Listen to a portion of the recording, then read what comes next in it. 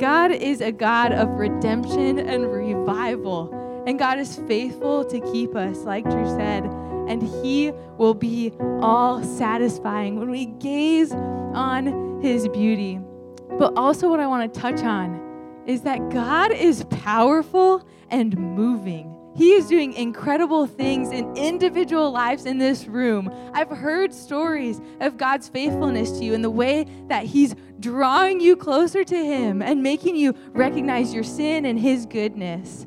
He's working in this room, not only on Thursday nights, but as you go out into the world, and He's moving on your campuses. It's so awesome to hear about what God is doing. And how He's moving is through His gospel. The gospel is the power of salvation for God for all who believe. And the gospel in 4 short words is Jesus in my place. That we sin and fall short of the glory of God. And there's a gap between us and God that we could never cover. And yet God came down. He lived a perfect life in the form of Jesus Christ, His Son, and died the place that we deserve. Jesus in my place, and in power resurrected. And so we can actually put our faith in that. We'll never be able to work up enough might or enough good works to earn our way to God. But actually by faith in Jesus Christ, we can be saved.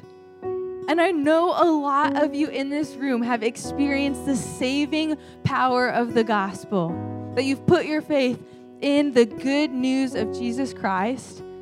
And I actually just want to encourage those of you in the room who have believed that to be baptized. Juliana mentioned BWP in the announcements, and the next step, no requirement other than saving faith, is to be baptized. And so, like Juliana said, we believe that baptism is an outward symbol, an outward proclamation of an inward reality, a change that's happened in us. We don't believe that baptism saves you. And so if you're not actually a believer, we would encourage you not to be baptized. But even just a seed of faith, saying, I can't do this on my own, Jesus in my place, is enough faith to be baptized. And so I think actually the easiest image that helps me understand baptism is a wedding ring. And so a wedding ring does not make me married. Whether I wear this or not, I am still married. However, it is a symbol that I am married. So similar to baptism, it does not save you, but it is an outward proclamation of saving faith by God's grace in your life. And I actually see a great text for this in Romans 6. It says in verse 4, therefore, we were buried with Him by baptism into death, in order that just as Christ was raised from the dead by the glory of the Father, so we too may walk in newness of life. For if we have been united with Him in the likeness of His death, we will certainly also be in the likeness of His resurrection. And so that's what baptism symbolizes, that you have died to your old ways. You say, sin, I hate you. I don't want to pursue you anymore. You are ruining my life. And I want to turn. I want to repent from my sin. And I actually want to pursue holiness. And I want to pursue obedience. I want to pursue God. And we see that in this Romans 6 text. And so once again, if you are a believer and have not yet been baptized, just want to invite you to. We're having it on December 4th. It's going to be a blast. But I know there are a ton of different reasons why people actually feel like there are barriers to being baptized.